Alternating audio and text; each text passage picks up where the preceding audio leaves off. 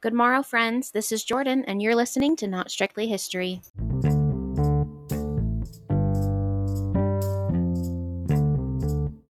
Hello, everyone. It is so good to be here with you today, to be with you again. It's been a while. Welcome to season 2 of Not Strictly History. I'm so excited that we're here for season 2. Season 2 is going to be fantastic, you guys. Like, I have things planned, okay? I have things planned, okay? And it is going to be rad. And as you may or may not have noticed, I changed our transition music. Now, here's the thing. I love the old transition music, and I am not married to the new transition music. I just really, really liked it, and I think it fits particularly well with today's episode. Now, let me know your thoughts. We can always switch back to the old stuff. Maybe I'll go back and forth. Who knows? I can be wild and crazy. Why not? Again, welcome. It is so good to be here with you guys today. So much has changed in my life in the last however long it's been since season 1. I moved, I got a new job.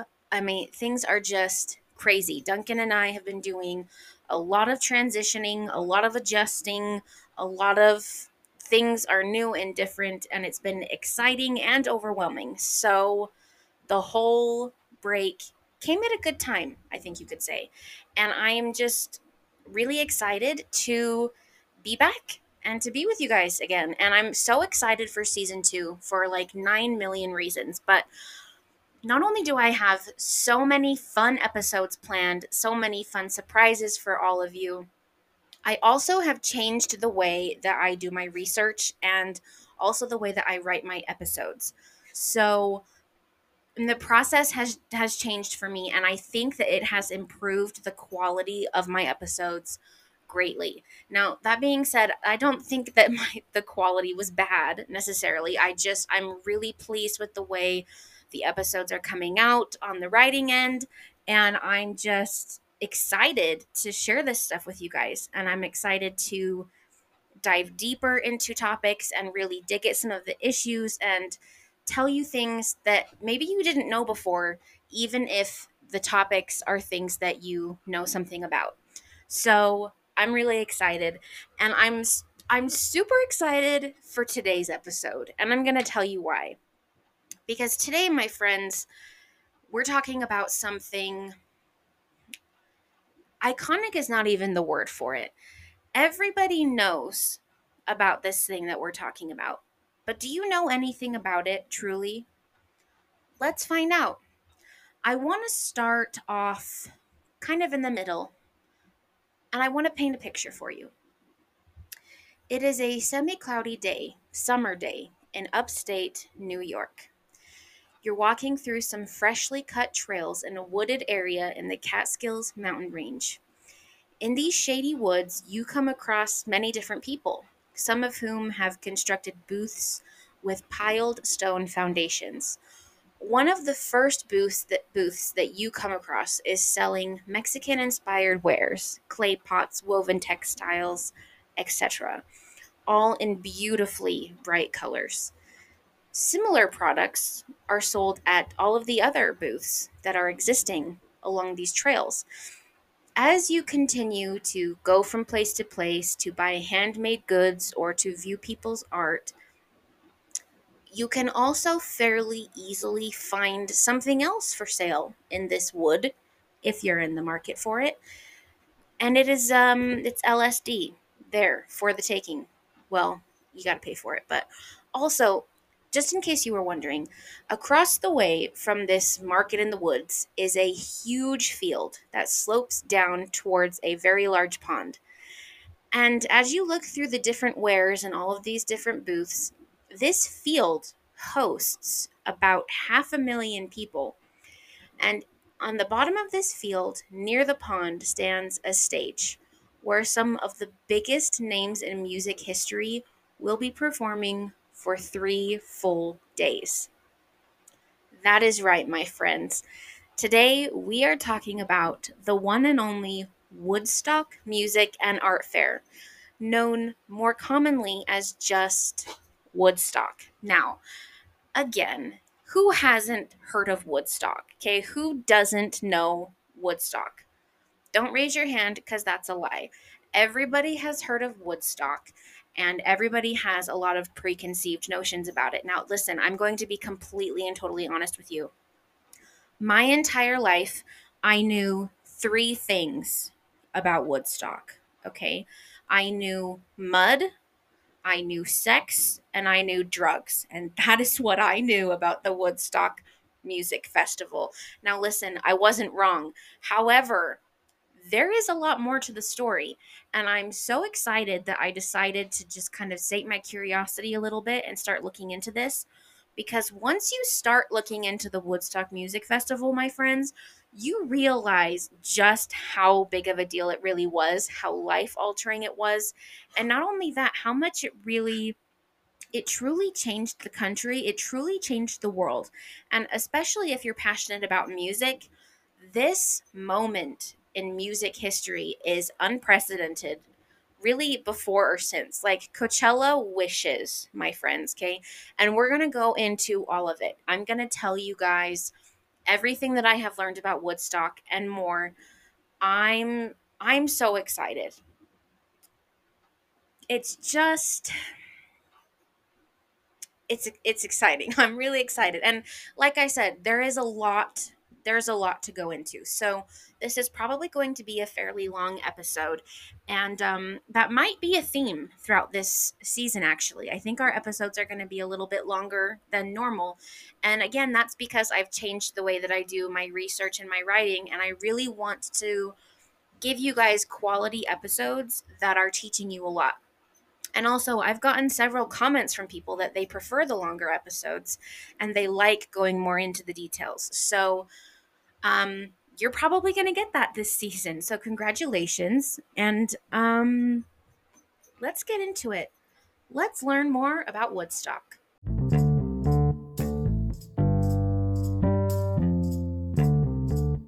The year is 1969, and you and your good friend, who also happens to be your business partner, come up with a fantastic idea. A really good idea. What if you were to build this resort slash recording studio in our very own rural New York town? Okay, maybe this sounds crazy, but guys, this is literally what happened. Two men by the name of Artie Kornfeld and Michael Lang decided that it would be a fantastic idea to build a resort slash recording studio in rural Woodstock, New York. Now, it's not completely out of the blue, okay? They both had experience in the music industry. Michael Lang, for example, had experience as a promoter. He had co-organized the Miami Pop Festival on the East Coast the year before, and that had 25,000 attendees and it was a 2-day event. So that is a big deal. So this is not just some random idea that two guys have one day, okay? They have credentials.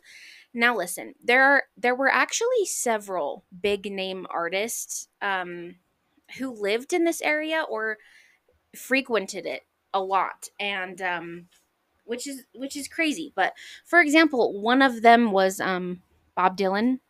Crazy, right? So the whole idea behind a resort slash studio, what they really wanted was a recording studio. However, even though there were a lot of big name artists in the area, they they knew that a recording studio in a rural area was just a risk. And they figured that having a resort with it would help support the recording studio. And it's a beautiful area, and they just figured, why not? They also had an idea to promote their studio slash resort with an opening concert. It was envisioned that it was going to be this long weekend in the summer featuring the kinds of artists that they hoped to attract to the studio. So they have this great idea, and all they need to get it going is some financial backing. One day, they meet with their lawyer, who says to them, "Hey, dudes, I just did some legal work for a project that's going on in Manhattan, and it is right up your alley. Verbatim, that's what he said. He goes on to tell them that this project he's been helping with is a huge recording studio complex in Manhattan called Media Sound. The entrepreneurs behind this project were two men named John P. Roberts and Joe Rosenman. They were very well known as men who wanted to finance projects, get into business, make a splash, etc. Okay. They were always looking for a new investment. Some years before, when they had first come together, they actually placed an ad in the newspaper calling for legitimate projects with potential, branding themselves as, quote, young men with unlimited capital. Listen, I don't know how accurate that actually is because talk of debt and bankruptcy does come up later. However, the point is that Roberts and Rosenman loved big projects. They weren't afraid to jump into a venture. They did have quite a bit of money behind them, and they also had a passion for music. I mean, they were already working on a recording studio. Not even a studio, I mean, it's referred to as a recording complex. It was a very big project. So, just to give you a bit more of an idea of what Roberts and Rosenman were capable of, let's talk a little bit about this project that they're working on, this recording complex called Media Sound. So, this recording studio complex was in the middle of Manhattan. It was founded in 1969, and it was built inside a former Baptist church in downtown Manhattan. The planning and design was entrusted to one Harry Hirsch. Bob Walters was also involved. This recording complex was famous over the years for the ability of the engineers to better adapt to all kinds of musical genres. If you wanted great engineers and a great sound, you went to Media Sound. And it was because they had this particular sound that was associated with their studios, particularly Studio A, because Studio A was set up in the nave of the church. If you don't know anything about churches, let me just tell you really quick. The nave is the big area by the stand, basically. So the acoustics in this studio were just incredible. Again, Studio A at Media Sound was famous for the sound that it could produce. And not only that, the engineers at this place were just incredible. This was a very important recording complex for many, many artists over the years. And it eventually closed in the 90s. But listen, this is what Roberts and Rosenman were capable of. This is the kind of venture that they are looking for. So after these four guys, Roberts, Rosenman, Kornfeld, and Lang, are all connected, Kornfeld and Lang pitched them their idea of the resort slash recording studio in Woodstock, New York.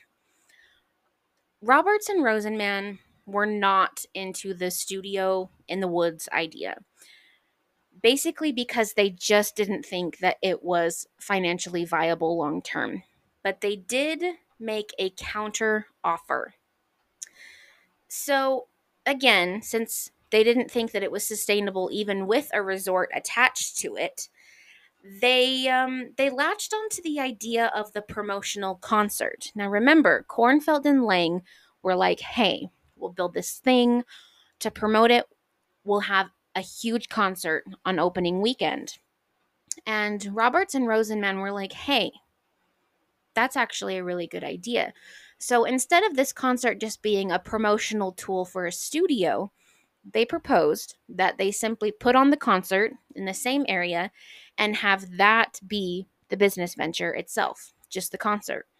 Lang and Kornfeld agreed to the new plan, and Woodstock Ventures was formed in January 1969. And yes, this is the company that organized and put on Woodstock. In the form of this company, Woodstock Ventures, we have these four men, the Woodstock Dream Team. That's not actually what they were called. I literally made that up. Even though they were able to organize one of the most influential events in history, not even just music history, just in history, it really wasn't smooth sailing. Okay, let me tell you, there were a lot of differences among these four men, which isn't surprising. You know, they come from different backgrounds. But for example, Roberts was really, really disciplined. He was one of those businessmen who just knew what you needed for success. He was very organized, very goal oriented. Lang, on the other hand, was really laid back. He saw Woodstock as a new and more relaxed way of bringing entrepreneurs together. I can see where both of them are coming from with these different viewpoints. Let's say that. However, Lang was unable to find a site for the concert, unable to procure a venue. There were other differences in financial discipline, especially that made Roberts and Rosenman wonder whether or not to pull the plug many different times, or if they should continue to pump money into the idea of the concert. So, despite these big differences, and just the way that all of them liked to work in general, we can now look back and say that they were massively successful in their efforts, but they didn't know that at the time. And in fact, we'll get into it. The further they got into this venture, the riskier it became. But let's not get ahead of ourselves. We have our dream idea, we have our dream team. Now it's time to make the dream a reality. So, our dream team has created a company, right? We've got Woodstock Ventures, and they're ready to just put all of their effort into this special concert. But the first thing that they actually need is an office space, because you can't have a company or a business without some kind of connected space, after all. So the offices of Woodstock Ventures were located at 47 West 57th Street in Manhattan. A man by the name of Bert Cohen slash Curtain Call Productions, his company, oversaw the transformation of their office space, and Lang is the one who hired this man. Now listen, every single time you look, if anytime, wow, give me a sec. Anytime you look up Woodstock and you come across this fact, everybody uses the exact same adjective to describe how he designed their office. That term is psychedelic. He created a psychedelic office space for Woodstock Ventures. The problem is that nobody liked what he did to the office and they couldn't stand being there. So Lang actually ended up renting another office space on 6th Avenue in West Village. And this created even more tension among the men because they were never together at the office. Listen to me, people. Listen to my voice right now. I tried so hard to find any kind of photos of this office space or just any more description of it, just, in general, but I couldn't. I could not find a single grain of more information on it. So maybe we'll never know, but my heart yearns for information. I need to know. You guys, it's a psychedelic office space in 1969. Where do I sign? Where do I put my name? Show me. I will write my name immediately. If any of you can track down this information, let me know. Okay. So, the fun tidbit of the office space aside, let's dive into actually the beginning of this venture. So, how do we get from four guys dreaming up a concert in the woods to the actual event? Well, first and foremost, we've got to settle on a location. So, the original plan was to have the concert in the town of Woodstock, probably near the site where the original recording studio would have been built. However, this got shut down really, really quickly because the locals were like, LOL, no, we're not doing that. So then Lang and Kornfeld thought of Winston Farm, in another farm close by in New York. This also didn't work out because the landowner's lawyers shot it down really, really fast. So after Lang and Kornfeld just couldn't seem to come up with a location, Roberts and Rosenman went on the road. Literally, they got in the car and they just started driving around New York, upstate New York, in the middle of nowhere, just trying to find a good spot for this concert. They soon discovered the 300-acre Mills Industrial Park in Wallkill, New York, and it seemed perfect for them. So Woodstock Ventures leased this property in the spring of 1969 for $10,000. And they assured the town officials that there would be no more than 50,000 people attending this event. However, the town residents really, really opposed the idea. They were not into it. In early July, the town board passed a law requiring a permit for gatherings of more than 5,000 people. And the conditions of this law made it impossible for the promoters to continue any construction at the Wallkill site, which means that we're back to square one. The scheduled time for the concert is getting closer, and the locations keep falling through. What's even worse about this is that, again, they had leased the property, they had already started building, and then it fell through. So now what? What do? We don't have a location. The time is drawing near. Things are getting dire. Well, let me tell you just a little bit more about Woodstock, okay? Because again, there's a lot. Most of you probably know Woodstock as a free concert. However, as we know, it was originally conceived as a profit-making venture because we've got businessmen up in here. Woodstock only ended up being a concert that many people got into for free because of this time crunch that happened right before. And we'll get more into that later. So there were tickets for Woodstock. And the pre-sale of these tickets was not a joke, my friends, okay? The cost of tickets was $18 for an advance ticket and would be $24 at the gate. The equivalent of $140 and $190 today. I'm going to say it, that's a steal. So, pre-sale tickets were limited to record stores in the greater New York City area or by mail via a post office box at the Radio City Station post office in Midtown Manhattan. Listen to this fact, my friends. 186,000 advance tickets were being sold. And if you remember, the organizers told several officials at many different properties that they were only planning on 50,000 total attendees. So, yeah, the estimate was completely blown apart by just the pre-sale tickets. So, the pre-sale is going crazy, but if you'll remember, the dream team still doesn't have a location, and the location they thought they had just fell through, and they've got at least 186,000 people scheduled to show up soon. So they're freaking out because all of this stuff is getting shut down by the local government. But guess what? Fate smiled upon them, my friends. Listen, there are actually quite a few conflicting stories about how what happened next happened. But the summary of all of it is that somehow the Dream Team came into contact with a local man by the name of Max Yazger. I'm pretty sure that's how you pronounce it. Let me know if that's wrong.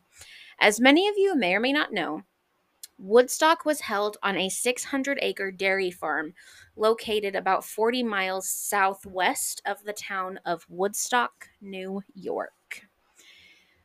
So, I mean, they definitely had to travel a bit from the original intended location, but now they can finally get going for real because they've locked in this location. Let's talk about this dairy farm just a little bit.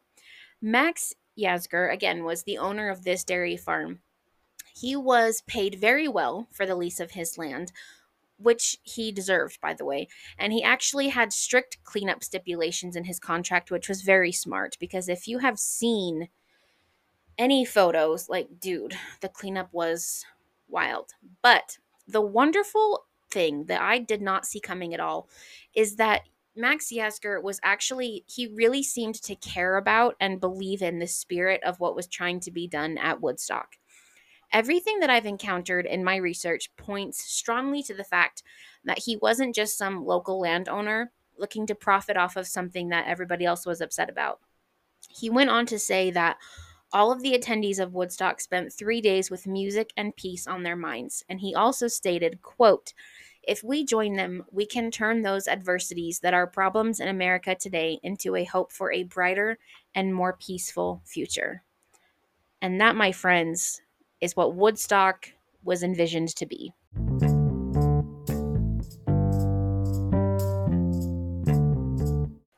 So, knowing all of this about Max Yasgur, I think we can safely conclude that he is the hero of this story and a truly inspiring person. And I'm not just saying that. I really do. I really do think that. I'm going to choose to believe that and let his words just warm my heart because they really do encompass everything that Woodstock was supposed to be about. We talked very briefly in the beginning about modern perceptions of Woodstock and kind of some of the legacy that has endured. Again, before researching for this episode, the only things that I knew about Woodstock was that it was some kind of hippie festival and there was sex and drugs and mud. And here's the thing. Again, these things absolutely were real. We know these things about Woodstock because that's what happened. But if you look just a little bit deeper into the festival and what it was meant to be by those who organized it, and how it actually ended up affecting all of the people who attended it, you come to realize that there is so much more to it than we've been led to believe. And that is why researching for this episode and writing for this episode actually turned out to be a much more inspiring experience than I had ever anticipated it. And I love that.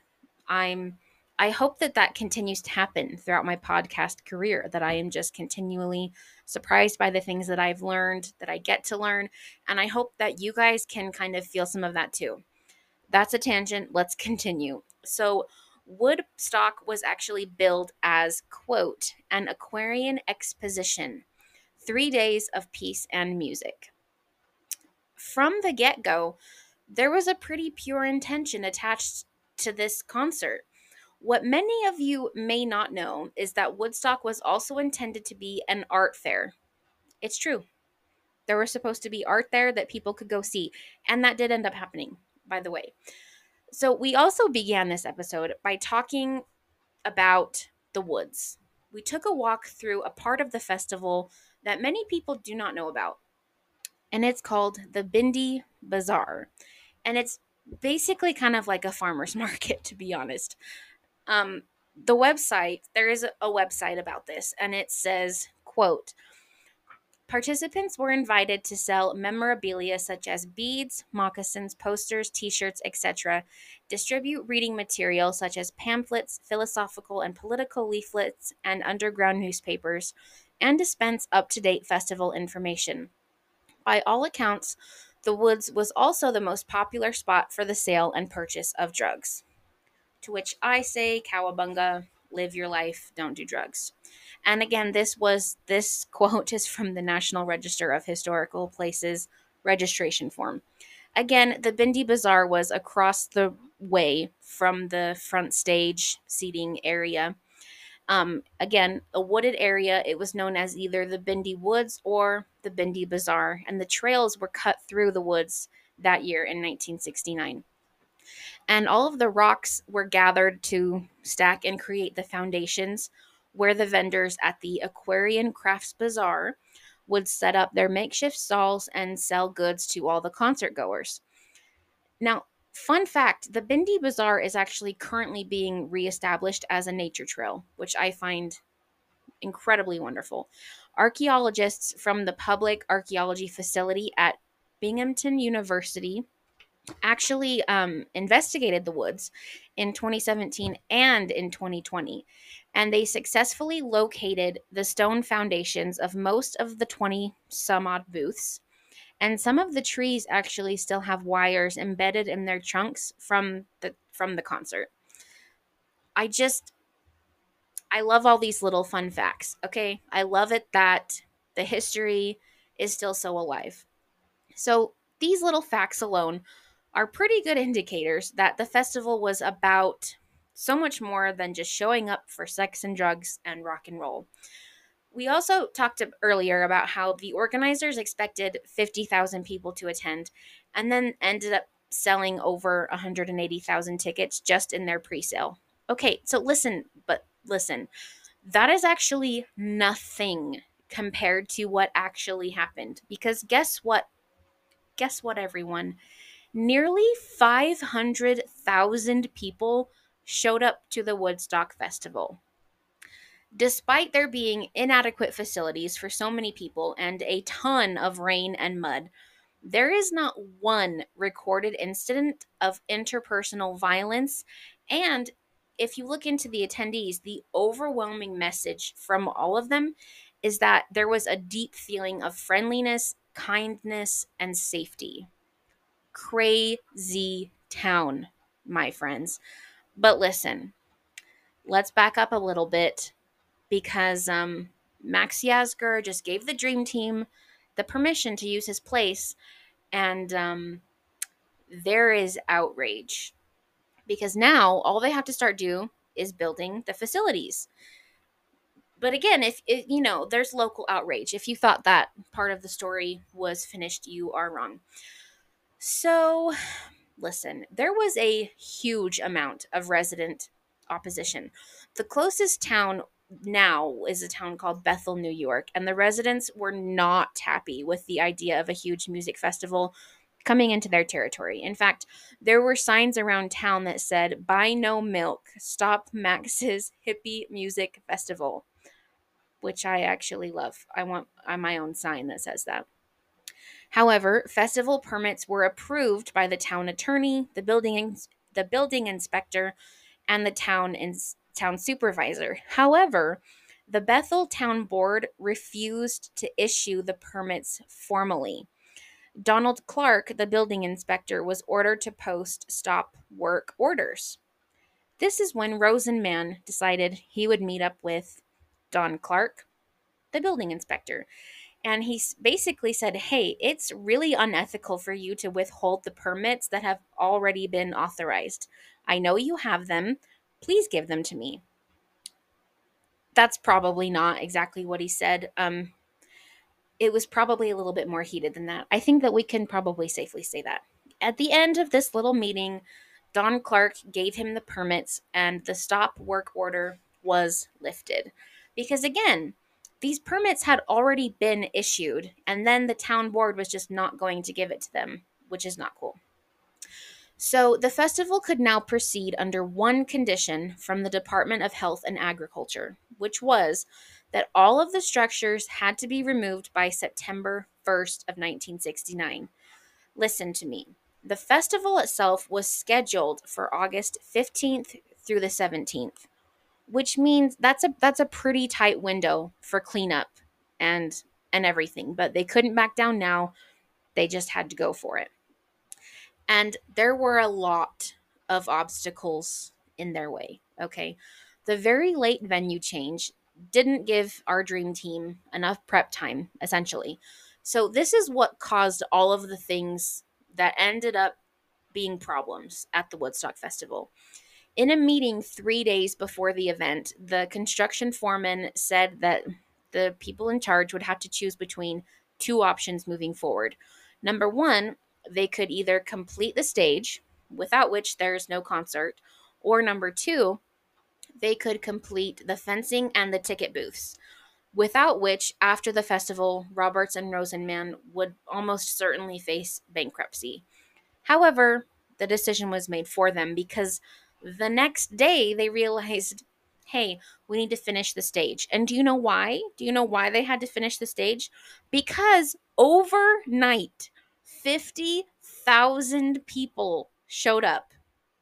I'm not kidding. Overnight, 50,000 early birds arrived and planted themselves squarely in front of the half finished stage. So our dream team said, okay, it's probably a good idea to finish the stage. So, for the rest of the weekend, the concert goers walked onto the site with or without tickets, thus creating the whole free concert that most of us think about when we think of Woodstock today, which is wild. So, let's set the scene for our 3 days of peace and music, shall we? Max Yasgur's land formed a natural bowl that sloped down toward Filippini Pond, which was on the land's north side. The stage was set at the bottom of this hill, with the pond as a backdrop. And the pond became a very popular skinny dipping destination, which we're all here for. Let's talk about this pond. So, the pond was actually technically the property of the next farm over. It was owned by a man named William Filippini. So, the concert was scheduled to start on Friday, August 15th, 1969. On Thursday night, the night before the concert was supposed to start, they leased the land from William Filippini in order to use the pond as their water source. So more people had already turned up than they had thought. So they decided, hey, we should probably do this. Allegedly, they also purified the water. Now, I say allegedly because I could not find any more information on that. However, if you're using a pond as a water source for thousands and thousands of people, it's probably a good idea to purify the water. So I'm going to choose to believe that. That's where I'm at. Friday morning, so many more people had shown up than anybody thought. Like it was just crawling with people. And William Filippini awoke to see all of these people swarming everywhere. And he also found a couple having sex on his porch, which is just a lot of words. He handled it very well, though, according to everything that I found. I don't know what that means. I don't know any more of the story, but he handled it well. And which I just love. So let's talk about the sound. The sound was engineered by one Bill Hanley, which think about it. Okay, folks, this is an outside concert, thousands and like hundreds of thousands of people. Okay, sound is a really big deal. Sound is super important.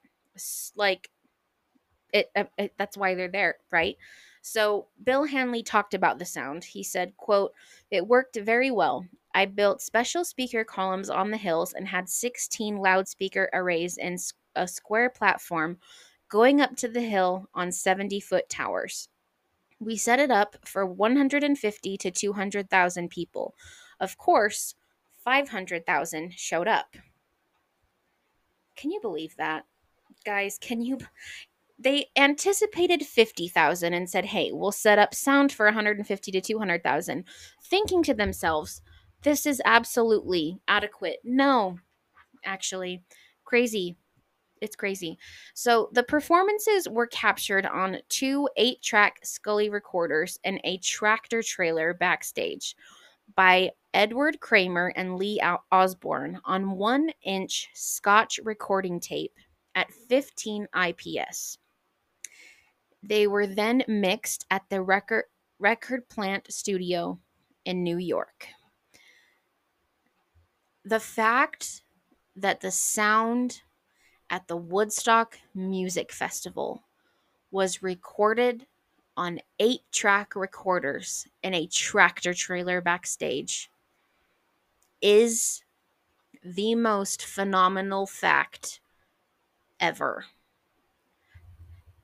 And I don't know how to say it more than that. So let's move on to lighting because that's also very important.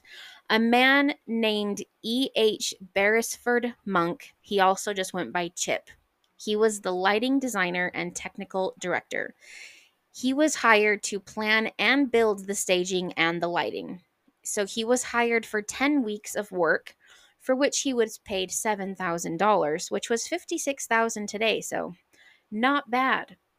However, much of the plan had to be scrapped when they were unable to use the original Wallkill site, of course.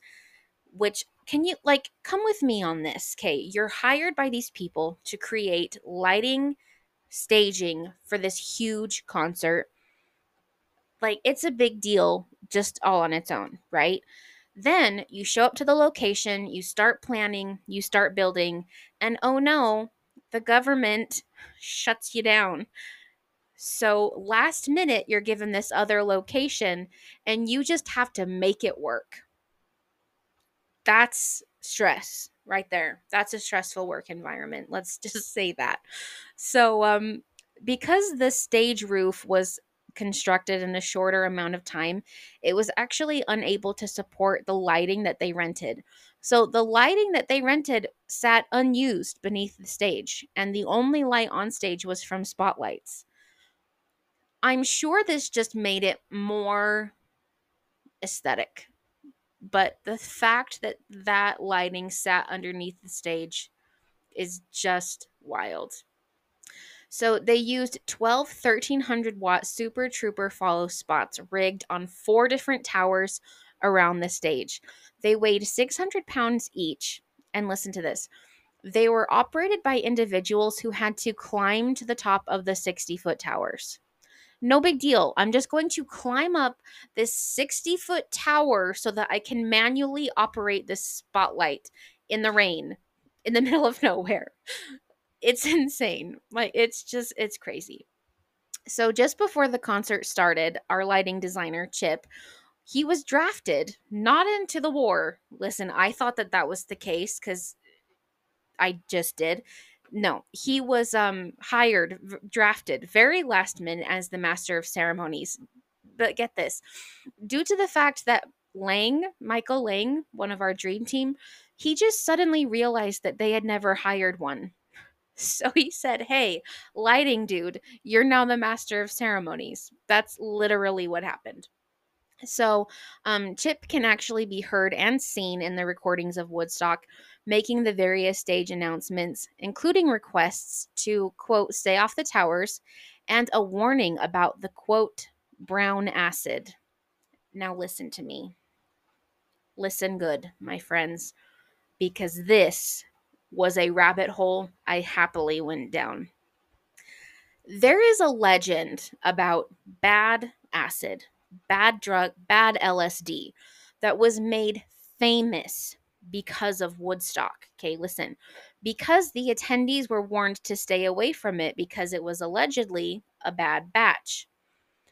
If you look into this just a little bit, you will learn that there really isn't any such thing as a, quote, bad batch of acid just because of the way that it is, meaning the chemical makeup and that sort of thing. So, research shows that usually when people say that they've been subjected to a bad batch of acid, the real problem is that they were either sold a higher dose than usual, which is very easily done because with acid, the measurement system is different than with any other drug. So it's very common to get a different amount than you need. Well, you don't. Listen, this is a professional environment. It's common to accidentally get the wrong amount. So around this time, late 60s, early 70s, it was really, really common that dealers would sell drugs advertised as LSD, but they were actually really other types of drugs. So that is what resulted in what we think of as a bad trip, when in reality, they were just sold the wrong drug. Listen to me. There is a lot more on this. I had no idea that the whole bad acid thing led into an actual like niche of history that exists. But it does. And I suggest that you look into it because it's actually very, very fascinating. If you think of this time, late 60s, early 70s, drugs were, I mean, let's face it, drugs still are a very big deal and a very big problem. But I feel like this time in history is famous for it. And one of the reasons for that is because of legends like this of the bad acid. And I had no idea before now that this thought process in particular originated at Woodstock. I had no clue. And I actually find it pretty fascinating. But maybe that's a story for another time. Maybe we'll have to do an episode about the niche of the history of narcotics. Why not?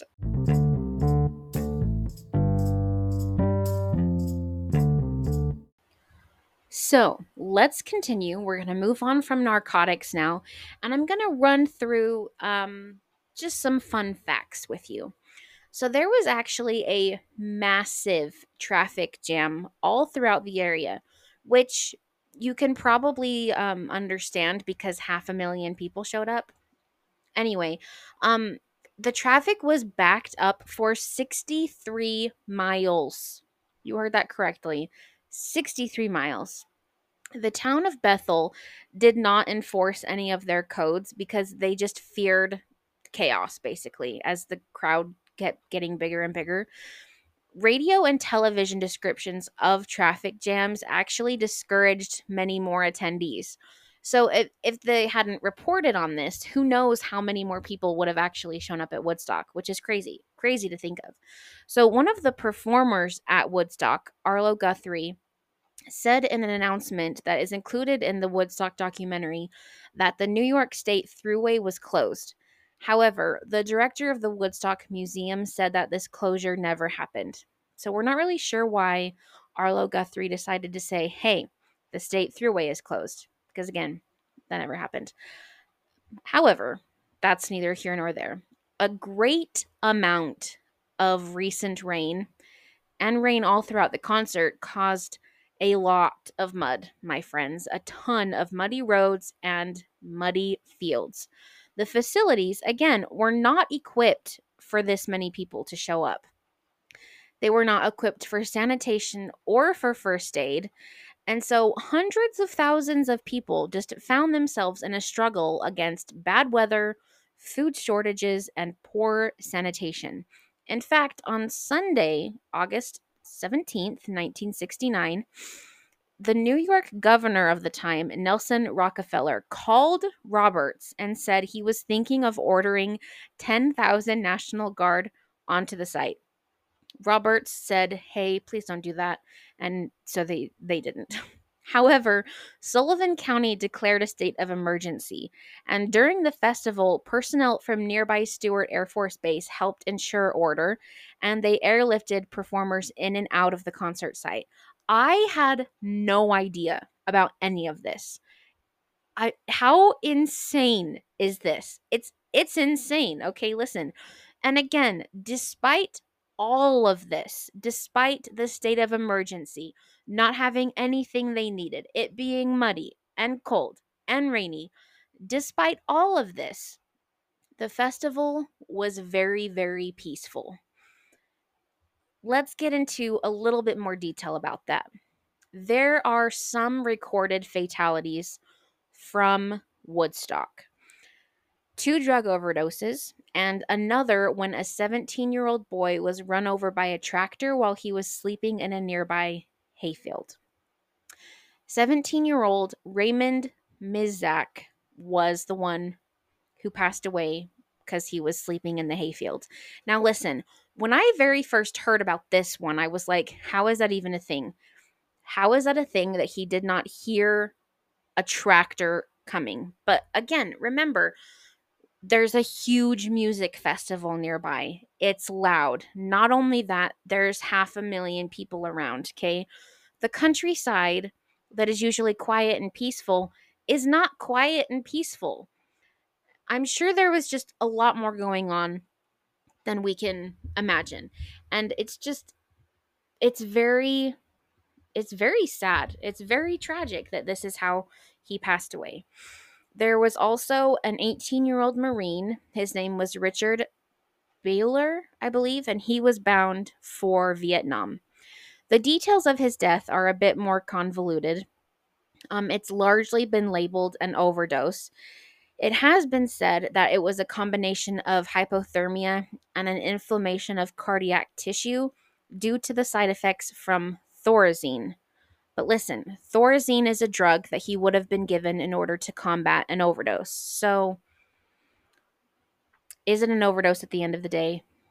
Probably. However, those are some of the fatalities. Again, 2 drug overdoses and the 17-year-old that was run over by the tractor. So we have 3 recorded fatalities. Listen, 500,000 people show up to this place with no facilities, really, and we have 3 fatalities. Obviously, it's horrible that anybody had to die. However, it's just insane that more people didn't like it's you know what I'm saying. Okay, it's crazy how peaceful this place really was. It's crazy.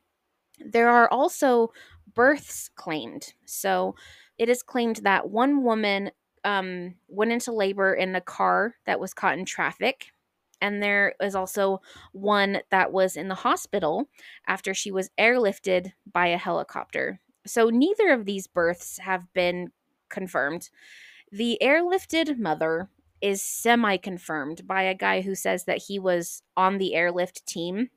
However, the Woodstock babies have never been officially confirmed, so we don't know for sure. There was actually an article that came out like on the 40th anniversary or something that said like, "Hey, Woodstock babies, are you out there?" And we don't know. So maybe it's just a myth. Maybe we do have Woodstock babies out there. Who knows? There were 4 to 8 miscarriages reported, which is sad. Over the 3 days, there were also 742 drug overdoses, not fatal. As far as media coverage goes, there were actually very few reporters from outside the area that were present. During the first little bit of the festival, the media just continued to emphasize the problems that were going on at the festival. Headlines in the Daily News said, "Traffic uptight at Hippie Fest," or "Hippies mired in a sea of mud." The New York Times ran an editorial titled "Nightmare in the Catskills." Um, and here's a quote from that editorial. Quote, "The dreams of marijuana and rock music that drew 300,000 fans and hippies to the Catskills had little more sanity than the impulses that drive the lemmings to march to their deaths in the sea. They ended in a nightmare of mud and stagnation. What kind of culture is it that can produce so colossal a mess?" Listen, that is that is salt to the nth degree, first of all. Second of all, I love it. I think it's phenomenal. I love a good passive aggressive editorial. However, coverage started to get a lot more positive toward as the festival went on. Partly, interestingly enough, partly because parents of the concert goers were calling the media and saying, "Hey, like your reports are false and they're very, very misleading," because they had been getting phone calls from their children about how positive it was and how much fun that they were having.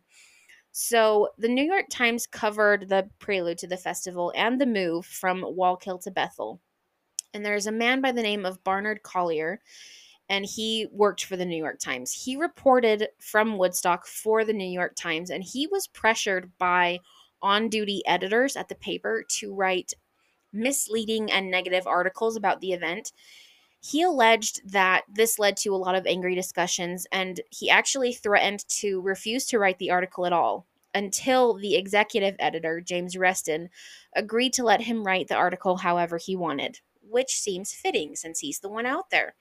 His eventual article, it did report a little bit about the traffic jams and minor law breaking, but it went on to emphasize the cooperation, generosity, and the good nature of the festival goers, which, again, that's stuff that you don't hear about.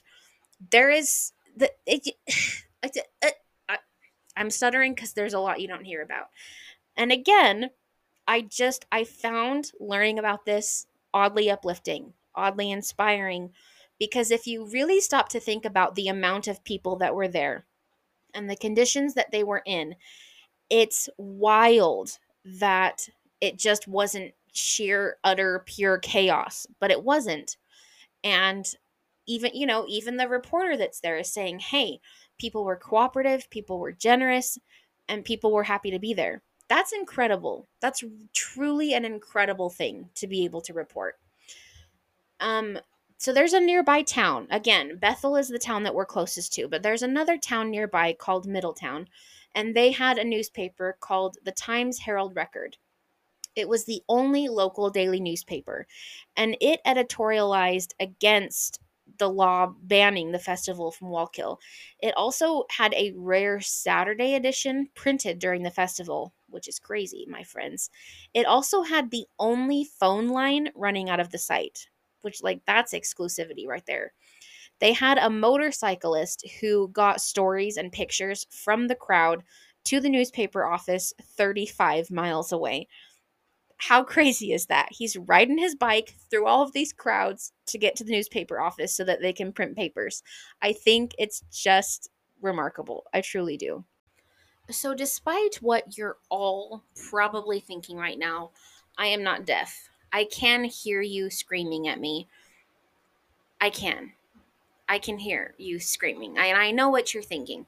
We've learned many different facts about the festival. We know about the setup. We know how many people showed up, blah, blah, blah, blah, blah. But we haven't touched on the most important part yet. Don't worry though, this was planned. I have saved the best for right now. It's time to talk about the music, my friends. We're to the best part. It's time to talk about the music at Woodstock.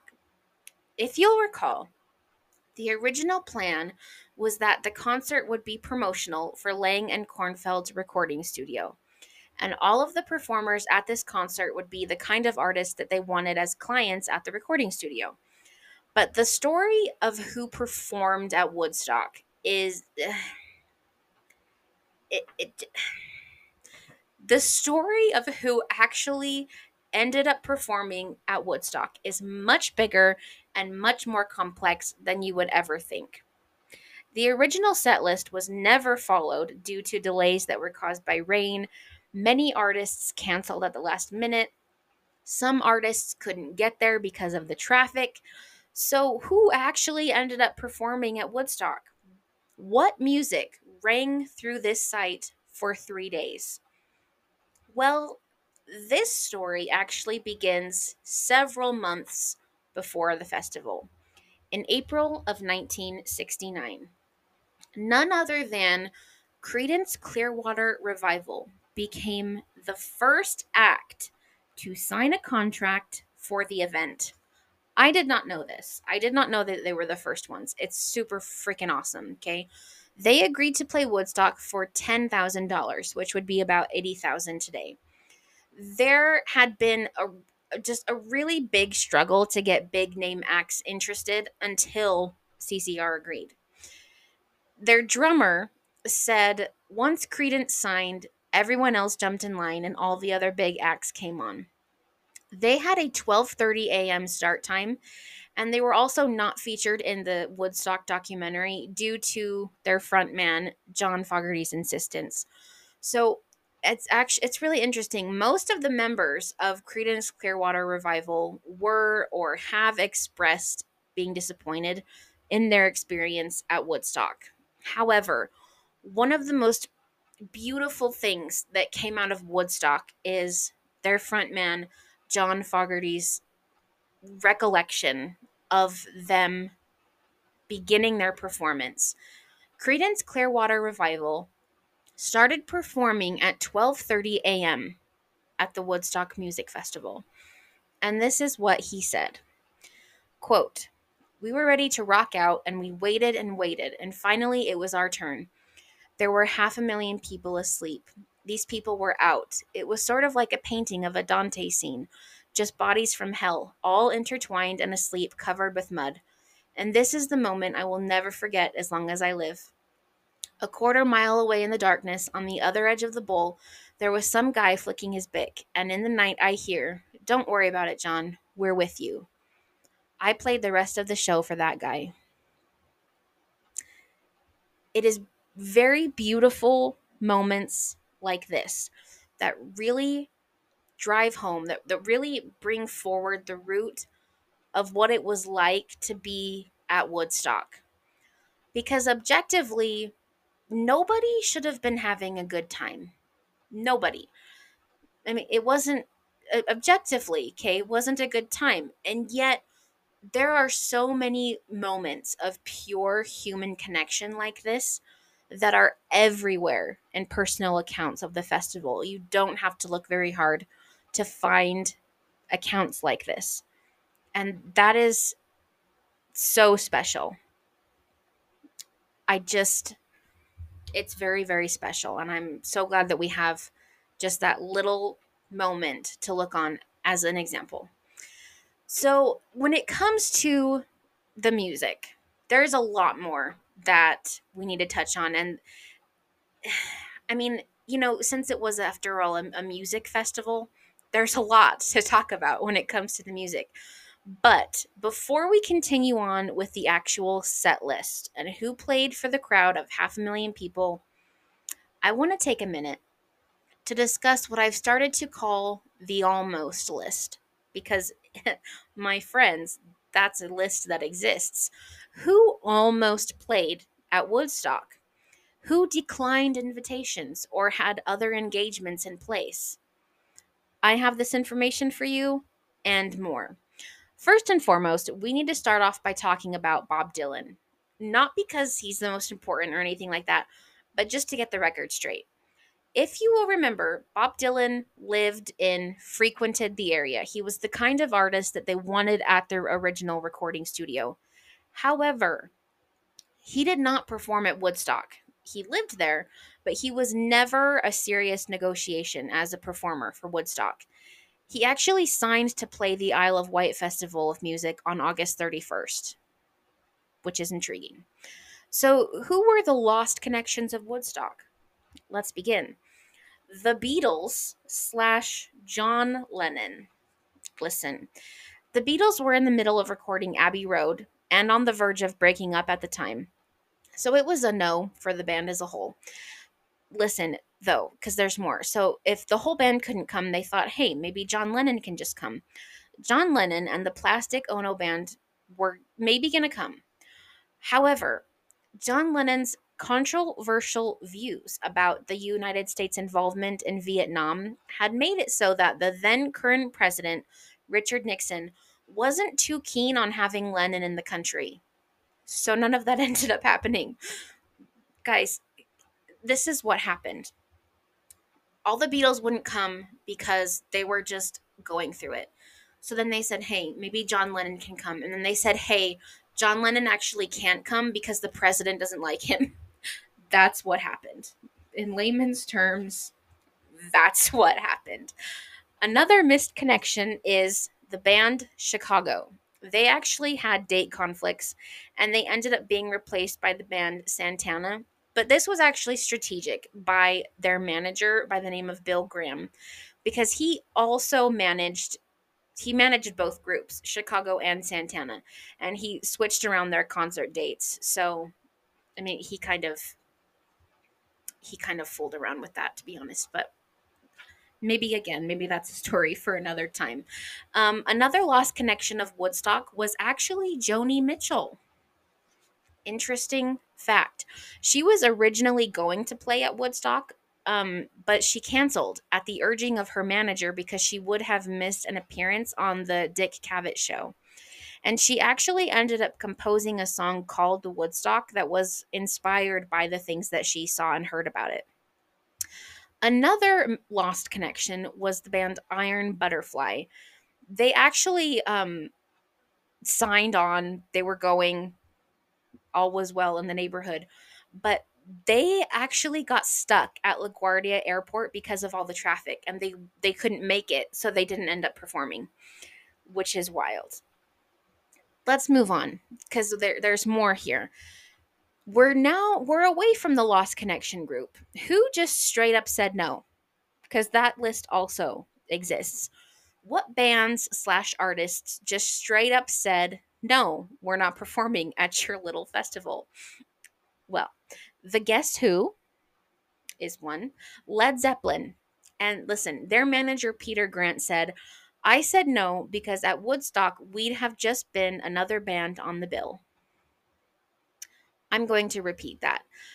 The manager of Led Zeppelin said no to them performing at Woodstock because, quote, we'd have just been another band on the bill.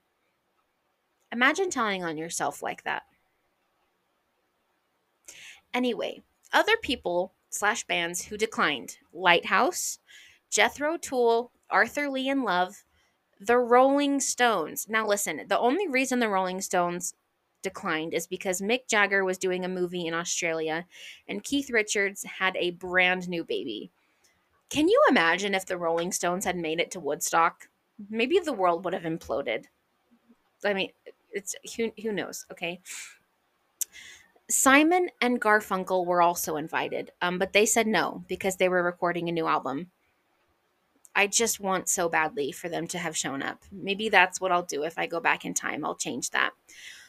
Now, Frank Zappa and the Mothers of Invention were also invited to perform at Woodstock, and they said no because too much mud by far.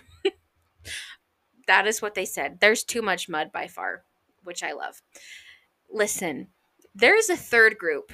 Okay, there are those who didn't perform at Woodstock because they didn't think it would be that big of a deal. How do you feel now, my friends? Let's listen. The Doors, they originally accepted but canceled at the last minute. The Byrds, Tommy James and the Shondells, Mind Garage. Moody Blues, they actually rebooked in Paris. The band Poco, listen to me right now. They didn't perform, again, because they didn't think Woodstock would be a big deal. Instead, they performed a school gym concert in LA. Talk about regrets. Raven, Spirit, and Strawberry Alarm Clock also all declined because Woodstock wasn't going to be a big deal. Just wow. I think we can all agree that that was a mistake. And there is a final category, the not finalized category, the artists that were in negotiation but just never quite got there. One, Billy Preston. Oh, and just James Taylor. I am pausing because I have thrown my notes on the ground. Can you imagine if James freaking Taylor had gotten to perform at Woodstock? James Taylor, I we were robbed. We were robbed.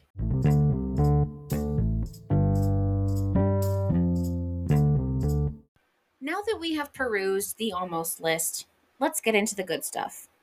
What artists actually played at Woodstock? In general, here are the facts. 32 musical acts played Woodstock. 13 lead artists with backing bands. 19 were group acts. All in all, 163 musicians in total performed at Woodstock. But don't worry, my friends, because I'm not going to do you guys that dirty. I do, in fact, have the set list, and I am more than happy to share with you. So, without further ado, here you have it, the list of artists who performed at the Woodstock Rock and Roll Festival from Friday, August 15th until Monday morning, August 18th, 1969. Day 1, Friday, August 15th. Richie Havens, Sweetwater, Bert Sommer, Tim Hardin, Ravi Shankar, Melanie, Arlo Guthrie, and Joan Baez. If I pronounce any of these incorrectly, keep it to yourself. I'm doing my best. Day 2, Saturday, August 16th. Quill, Country Joe McDonald, Santana, John Sebastian, Keith Hartley Band, Incredible String Band, Canned Heat, Mountain, Grateful Dead, Creedence Clearwater Revival, Janis Joplin, Sly and the Family Stone, The Who, and Jefferson Airplane. Day 3, Sunday, August 17th. This actually went until Monday morning, August 18th, because of the weather. Joe Cocker, Country Joe and the Fish, 10 Years After, the band, Johnny Winter, Blood, Sweat, and Tears, Crosby, Stills, Nash and Young, the Paul Butterfield Blues Band, Sha Na Na, and last but certainly not least, Mr. Jimi Hendrix.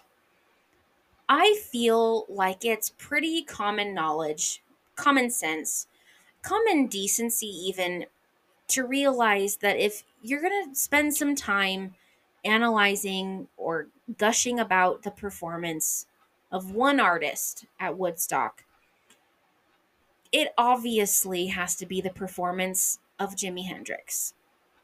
It's just iconic. Can we get a new word for iconic? Either I say it too much or it doesn't encompass all that I need it to. Let's continue. Jimi Hendrix was the last person to perform at Woodstock. He performed at 8:30 a.m. on Monday morning, again due to the delays that were caused by the rain. He was also the last to perform because of a special clause in his contract detailing that no other artist could perform after him. I don't know the details, I don't know the why behind that, but I love it. By the time he got to the stage, the audience had fallen to about 30,000 from the estimated peak of half a million. Many people also left during his performance because they had only waited in order to catch a glimpse of him, which is crazy town. Hendrix and his new band, Gypsy Sun and Rainbows, were introduced as The Experience. Hendrix corrected this and said, quote, "You could call us a band of gypsies."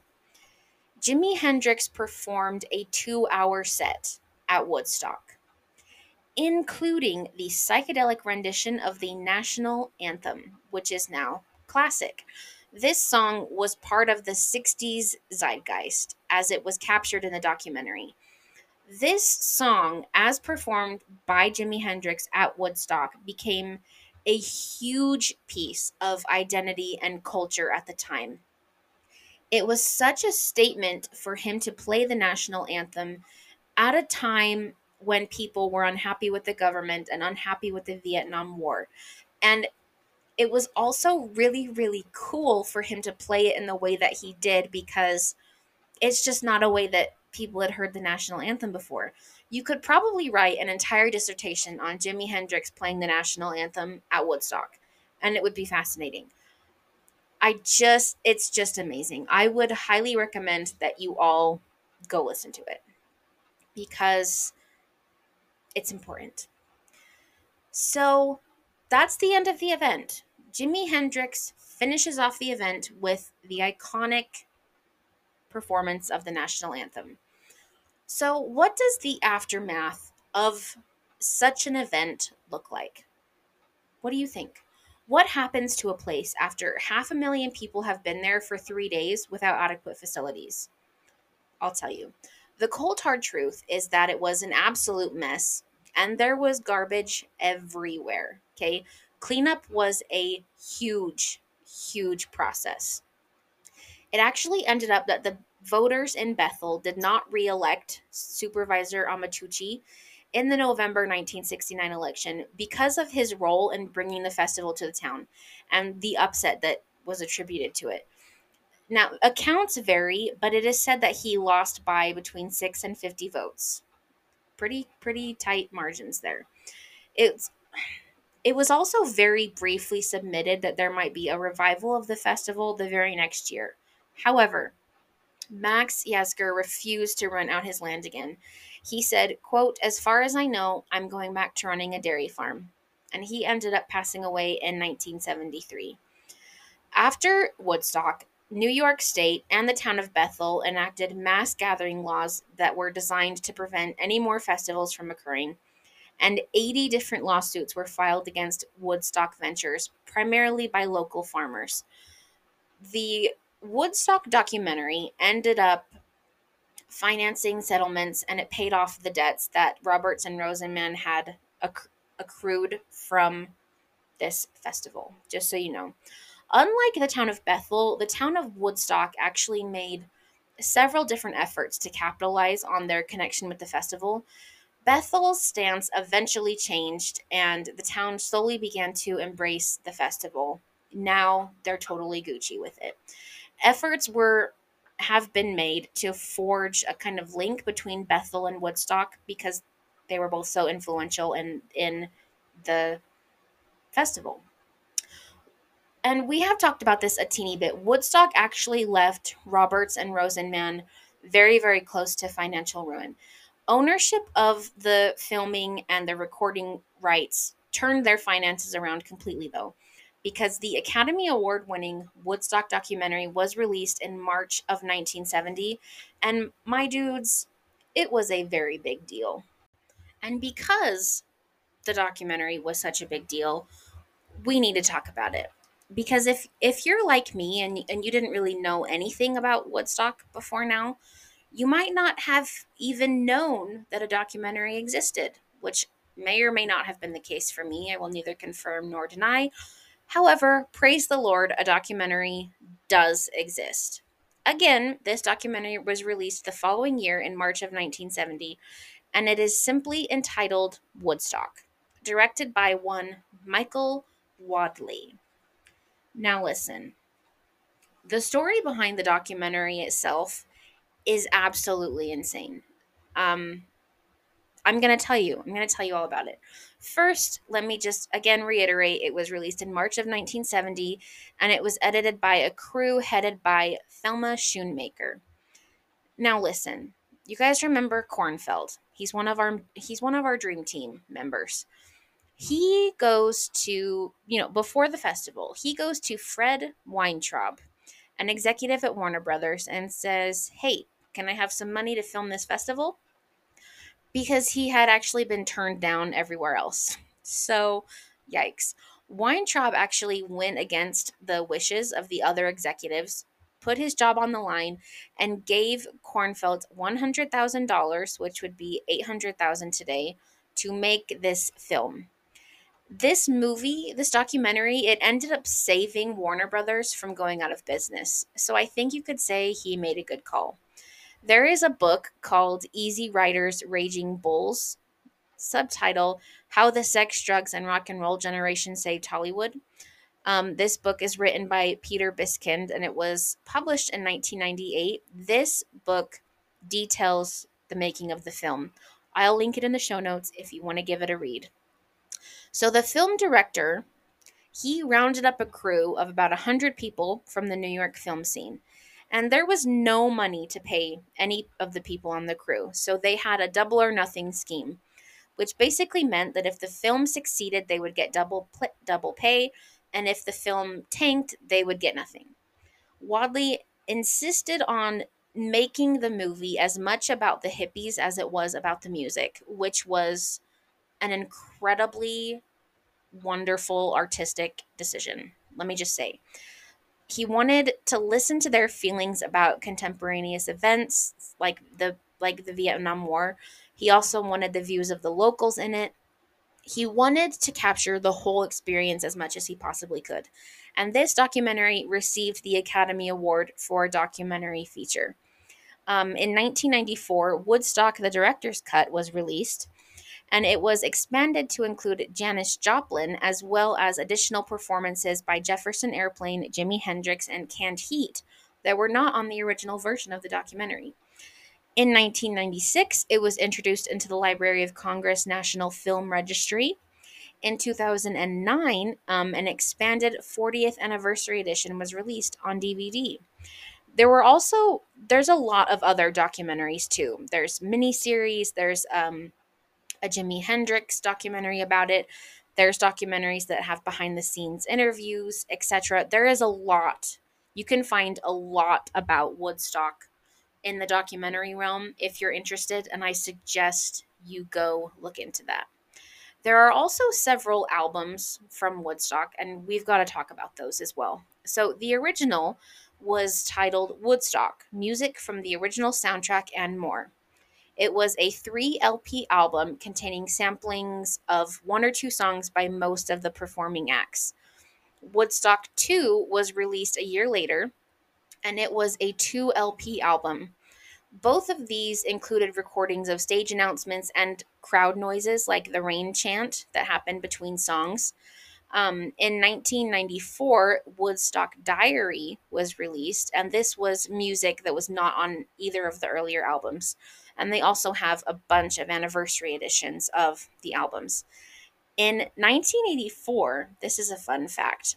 At the original site, the owners, Louis Nicky and June Gellish, put up a monument marker with plaques called Peace and Music. And these were created by local sculptor Wayne C. Saward. And attempts were actually made to stop people from visiting the site.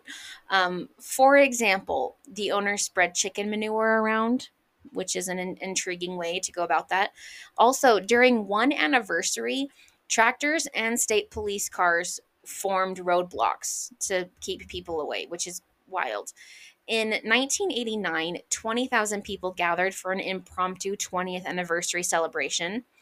You know, impromptu 20,000 people. Crazy. Um, in 1997, a community group started putting up signs welcoming visitors to the area, which is very, very important to the area today. And we're actually going to get into that in a little bit. Roberts and Rosenman ended up writing a book about their experience creating Woodstock, and it was originally titled Young Men with Unlimited Capital, the inside story of the legendary Woodstock Festival told by the two people who paid for it. That, my friends, is quite a subtitle. However, this book is just about the goings on behind the scenes during the production of the festival. It has a new name now. This book has been retitled, and because I'm a fool and there's a lot of information, I forgot to write it down. However, I will link it in the show notes if you are interested.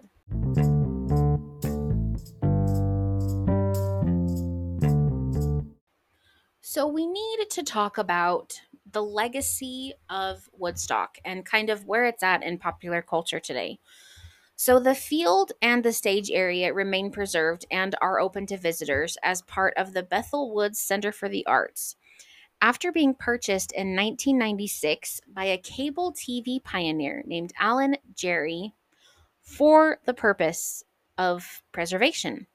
So, the Bethel Woods Center for the Arts actually opened on July 1st, 2006, with a performance by the New York Philharmonic, which I love for them.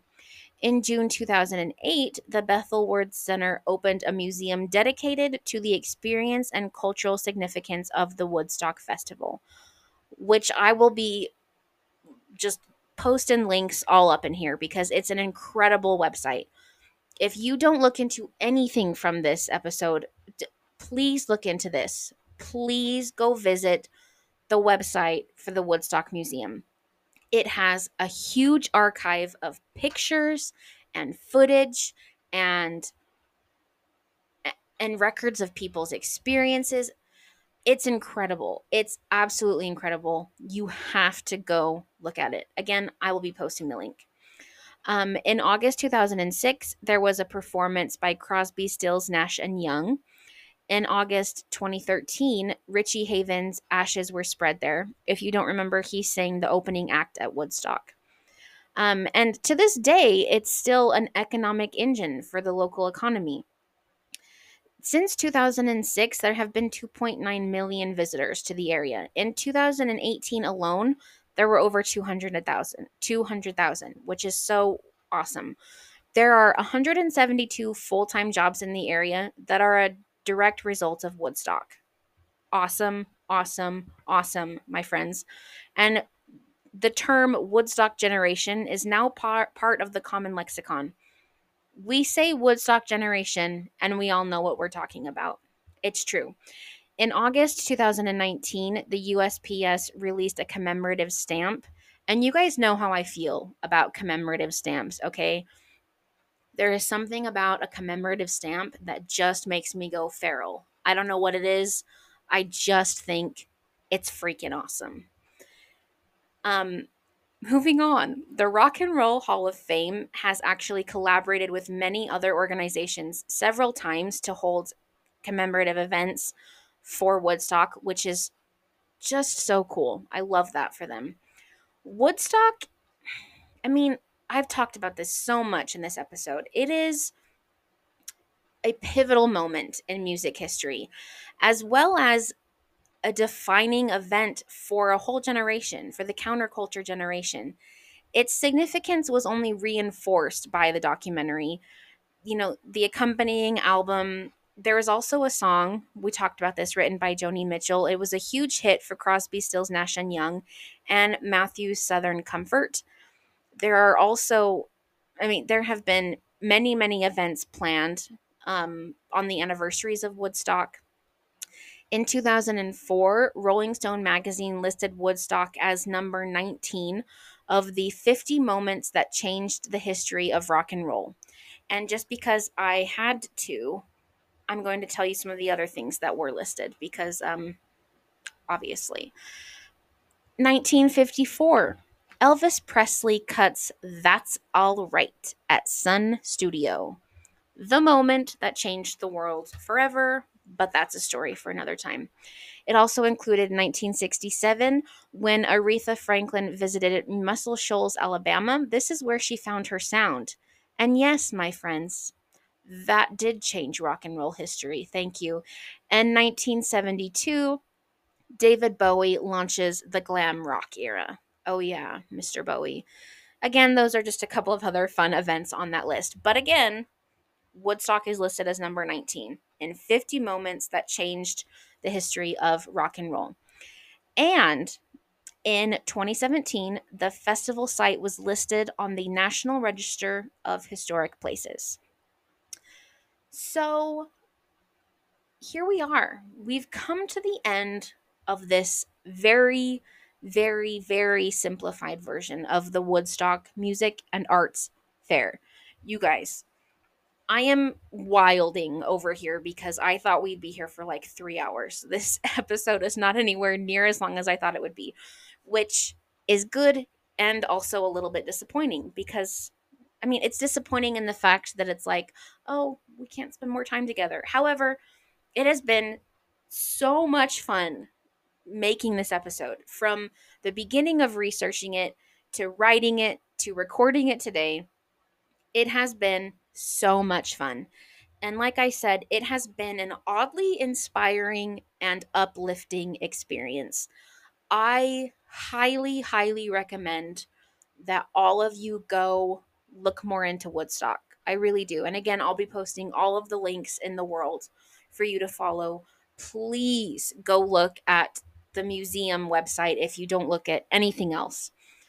This has just been a wild ride, but a fun ride. And I am so excited to be back for season 2. This has been the greatest way to start the season off.